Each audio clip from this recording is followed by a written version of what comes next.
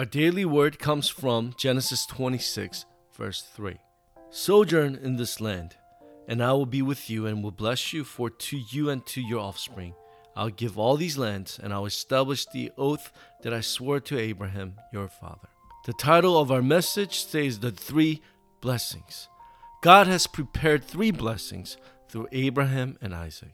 But before we look at these three blessings, we have to look at the most important event that took place in Isaac's life.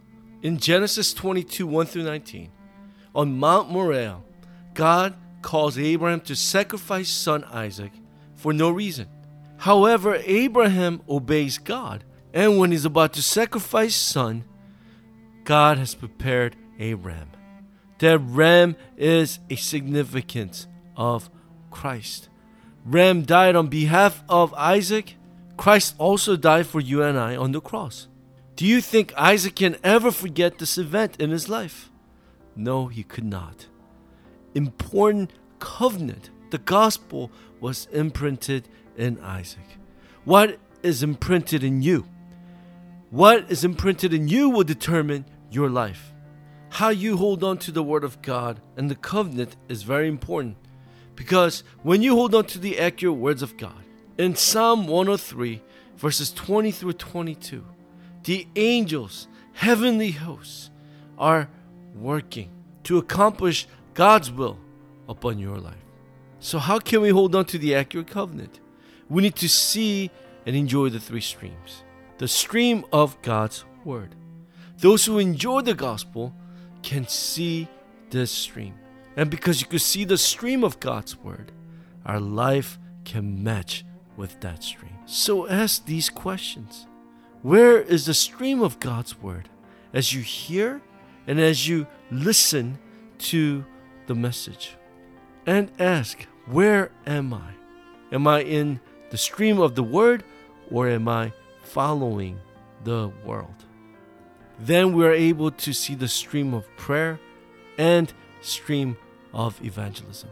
Why did God call his disciples? Why did God call you? So that we could experience Mount Calvary, Mount Olives, and Mark's upper room. When we hold on to these things, we will receive the answers of Acts 13, 16, and 19. And what are those answers? As they saw the stream of evangelism, God's works took place even before they evangelized. Riding the flow is holding onto the accurate covenant through the streams of word, prayer, and evangelism. So to our main point, let us hold on to the three answers that God gave to Abraham and Isaac. First is what God has prepared. Genesis 16, 10 through 22. God has prepared hundredfold of blessings for Abraham and Isaac. For what reason? For world evangelism. God told Abraham that he will be a great mighty nation and descendants like stars. He also said there will be a son from your own loins, and reassures Isaac that he will be faithful to his covenant, just like he was faithful to Abraham. And in Mount Moriah, this great covenant was deeply imprinted in Isaac's life. In verses 13 through 19, God promises all nations will be blessed through you. Second, God has prepared answers. In Genesis 26:19, God blesses Isaac with fountainhead, or well of spring water. Why is this so important? Because they're in the desert. Water is a key source for survival. God promises this wonderful blessing of fountainhead to Isaac. In verse 13, it says the men became rich and gained more and more until became very wealthy. God has prepared a fountainhead for you. There are difficulties in your life, but God has brought those things to give you the answer. Find the fountainhead in the midst of all your difficulties and surroundings. This is the blessing that we need to enjoy. Thirdly, God has prepared the future. The blessing of Rehoboth. There are many people in midst of conflict for source of water and life. This can be seen in places like Esek and Sitnah in book of Genesis. However, Isaac did not quarrel with men. He actually found greater answer in Rehoboth. That's why it says in verse 22, and he moved from there and dug another well, and did not quarrel over it. So he called his name Rehoboth. So in conclusion today, why do we need these blessings? For the purpose of world evangelism. God knows your heart, and He knows well whether you're holding onto the covenant.